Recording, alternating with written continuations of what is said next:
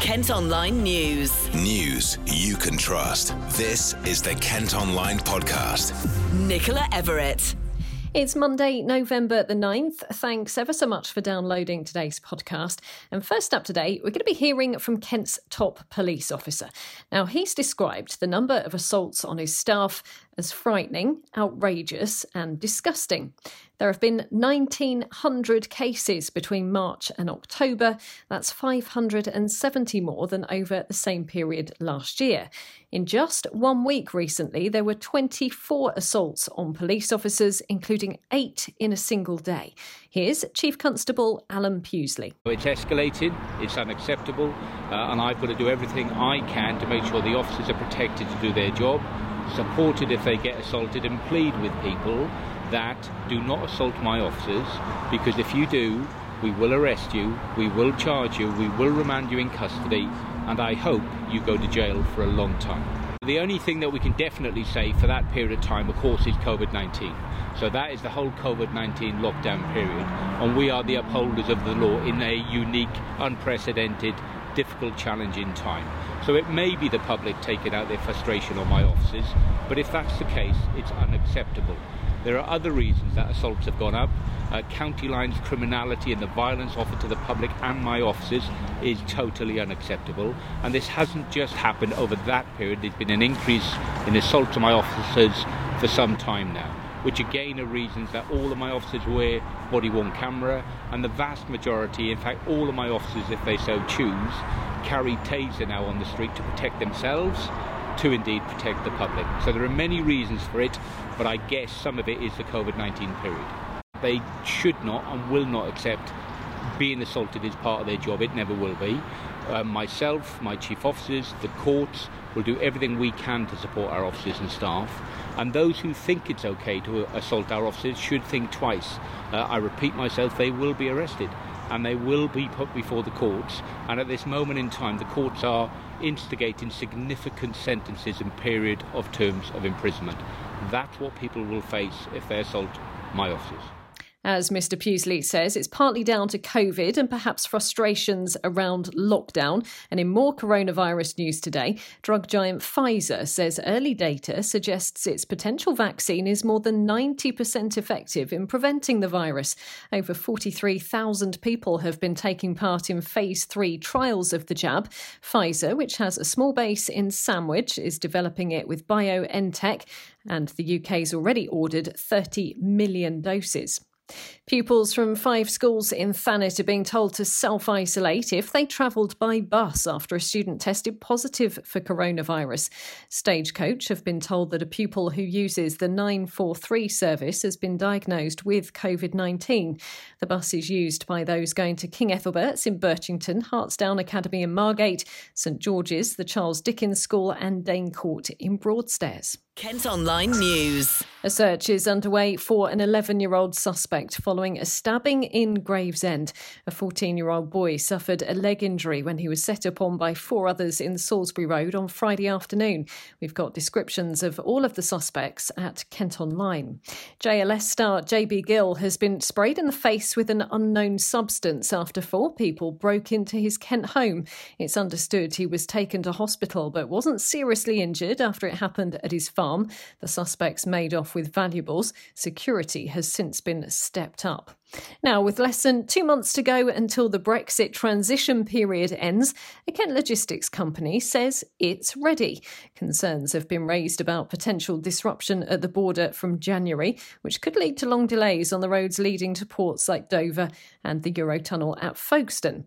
The new Kent Access Permit is aiming to prevent that by making sure lorry drivers have the right documents before they come into the county. Dion Repath is from Europa Road, based in Dartford. I think as a business, we have, certainly spent the last 2+ years trying to really get to grips with the requirements, which, of course, we all know have been changing in the background on a number of occasions. Last year we had 3 lapsed Brexit deadlines. They, of course, were very difficult to navigate because Is it going to happen? Is it not going to happen? But actually 2020 feels much more stable as far as that's concerned. So we know what the date is. The date has been set by the government, and really that allows businesses to prepare. And we've stayed very, very close to the government advice, the HMRC information that's been quite freely flowing actually during the course of 2020. All of our management team, our IT, our operations, our sales and customer service parts of the business have been completely engaged in making sure that we are ready, so that our business is ready, our customers can be ready, and that actually it all works as smoothly as it possibly can do. We've heard a lot from Michael Gove, for example, the Cabinet Minister, warning about 7,000 lorries queuing in Kent. Does that not worry you at all? Okay, on day one, it would be very naive to think it's going to be super smooth flowing because there are a lot of additional documentary requirements. There's a lot of additional administration for hauliers, for drivers. But actually, once you've got to grips with all of that, you do it once, that's the new process. That is how you progress going forward.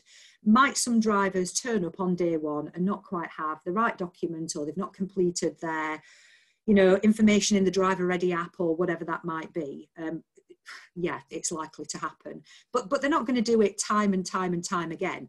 And one of the ways the government is trying to mitigate that risk of huge queues in Kent is the Kent Access Permit for hauliers. Do you think that is a way to smoothen the process? Yeah, definitely. I think it's logical, it makes sense. And you could argue, or you might say cynically, it's another step for hauliers to have to go through. But I think most hauliers would rather avoid standing in a queue, burning driver hours, sort of incurring additional cost for the sake of that additional step. And I think for businesses like ours, it is just another step in the process that we have to take. And you can sort of rail against it if you like, but at your own peril. So you might as well just get to grips with it, build it into your process, make sure that the end-to-end process covers off all of the measures that you need to take to be ready, and just knuckle down and get on with it. Mystery still surrounds the death of a man found at a house in Whitstable more than 3 months ago. The body was discovered at the property in Lucerne Court in July after the landlord raised concerns about his tenant from his home in Spain. A post-mortem failed to establish how he'd died. The man is thought to be a 52-year-old from Poland. A man's been charged following an attack in Dover. A woman had to be treated in hospital after suffering multiple injuries at a property in Maison du Road last Wednesday. The 48-year-old suspect has appeared in court. The question of what's being done to stop people illegally crossing the Channel to Kent in small boats has been raised again in the Commons. It's been a really big issue this year, and last month we told you how 2 adults and 2 children died as they tried to reach the county. Well, Folkestone and Hythe MP Damian Collins asked about it earlier to Parliamentary Under-Secretary for the Home Office, Chris Philp. What progress is being made, either with stopping more of these crossings leaving France in the first place, or stopping boats at sea and returning them to the French coast? If the migrants can see they can't get into the country in this way, I think fewer of them will try. Well, the Honourable Member for Folkestone is quite right to point out that this trade is facilitated by dangerous criminals, dangerous and ruthless criminals. In terms of activity with the French, we are working with them to prevent embarkations. We're funding gendarmes who patrol the beaches. And in fact, the French authorities have successfully stopped nearly 5,000 crossings this year so far. In relation to action at sea, that is something which we are in the process of actively investigating, because as the Honourable Member says, if it's obvious that nobody can actually make it across, then they will stop attempting these dangerous crossings in the first place. We are also working to return people who do get across under Dublin regulations. And in fact, this week there are 3 flights, some of which contain returns of cross-channel migrants under the Dublin regulations. So by a combination of law enforcement on French beaches, potentially in the future action at sea and returns, we can remove the reason to even try these crossings in the first place. Sheppey looks set to get a new Aldi. Plans for a store in Queenborough, not far from their distribution centre, were first submitted in June last year and look set to be approved. It'll create 50 jobs and will replace the current building on Millennium Way in Sheerness, which is 15 years old and said to be no longer fit for purpose. Questions have been asked about an e-scooter trial in Canterbury. If you haven't heard before, the council are going to allow people people to use them while travelling between the two uni campuses in the city in a bid to reduce car use. However, some aren't sure if it's a good idea or if it'll even be popular with lecturers and students. You can let us know what you think at kentonline.co.uk. And ahead of Diwali starting later this week, we're marking 10 years since the Gurdwara opened in Gravesend. It's one of the largest temples in Europe, cost £15 million and took 2 years to build. And ordinarily, it would welcome tens of thousands of people every year. Diwali celebrations this time around will be more muted, but prayers are being broadcast online and via social media. Kent Online Sport. Football and Gillingham are in the draw for the second round of the FA Cup tonight. They made a pretty incredible comeback from 2-0 down at the weekend to beat non-league Woking 3-2 at Priestfield. Gill's assistant manager Paul Rayner spoke to us after the game. Woking gave us a lot of problems, and we gave ourselves some problems. We conceded a sloppy first goal, which then gives them something to hang on to. And then, as I say, they get a ricochet and something bounces for them in the penalty area in the 50-odd minutes, and they go 2 up, and then we've got a real mountain to climb. But no, we've got some character. We've got some young players. We spoke in the half time about changing things round and tweaking a few things. We changed the shape, and we always felt that we'd create opportunities doing that. And credit to Woking, but credit the character of our boys as well. On the bench, you didn't seem particularly concerned, even at 0-2. I'm sure you were to some extent, but as you just said, you always believed you've got the players on the pitch who can make a difference. Yeah, very much so. I think adding Verdane to the mix in the second half helped. It gave us that focal point. He won a lot of headers. He linked up and brought people into the game. We just felt we were a little bit too passive in the first half. We like to get the ball forward a little bit quicker. I thought our passing was far too slow. It allowed Woking to get into shape and get a nice solid shape. And when you've got something to hang on to, it can be difficult to break down. And I think we made it quite easy for them. Although, as I say, they were always lively on the break as well, and could have added to the total. So on the whole, credit to Woking, but as you've just said, the main thing was that we're in the next round. As a management team, what's the main emotion following the full-time whistle? At 2-0 down, relief. So no, we said to the boys it's a cup tie, it's us or them in the next round.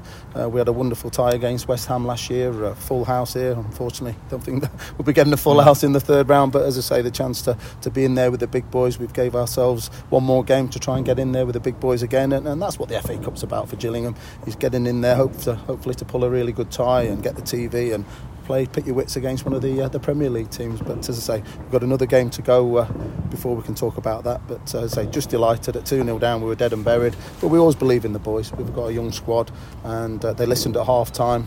They took it on board, and we also felt as though we create chances. And delighted for Dominic, who's worked incredibly hard in the last few weeks to not had much luck. Things are, ricochets, and our own players blocking things on the line from him, and keepers making fantastic saves. And just delighted he's got himself a couple of goals today. And Verdane does what Verdane does. If we can get quality crosses in the box like that, then you always fancy him to be on the end of things. Gillingham are ball number 22 in tonight's draw, which will take place at around 7:10. Sadly, Tunbridge Angels didn't make it through after suffering a heavy 7-0 defeat to Bradford City. But Steve McKimm's side will have to put that straight to the back of their minds as they return to National League South action at Chelmsford tonight. Well, that's it for today, but you can also now subscribe to the IM News app, and that will give you access to all KM Group newspapers. To do it, just head to ilifmediasubs.co.uk. News you can trust. This is the Kent Online Podcast.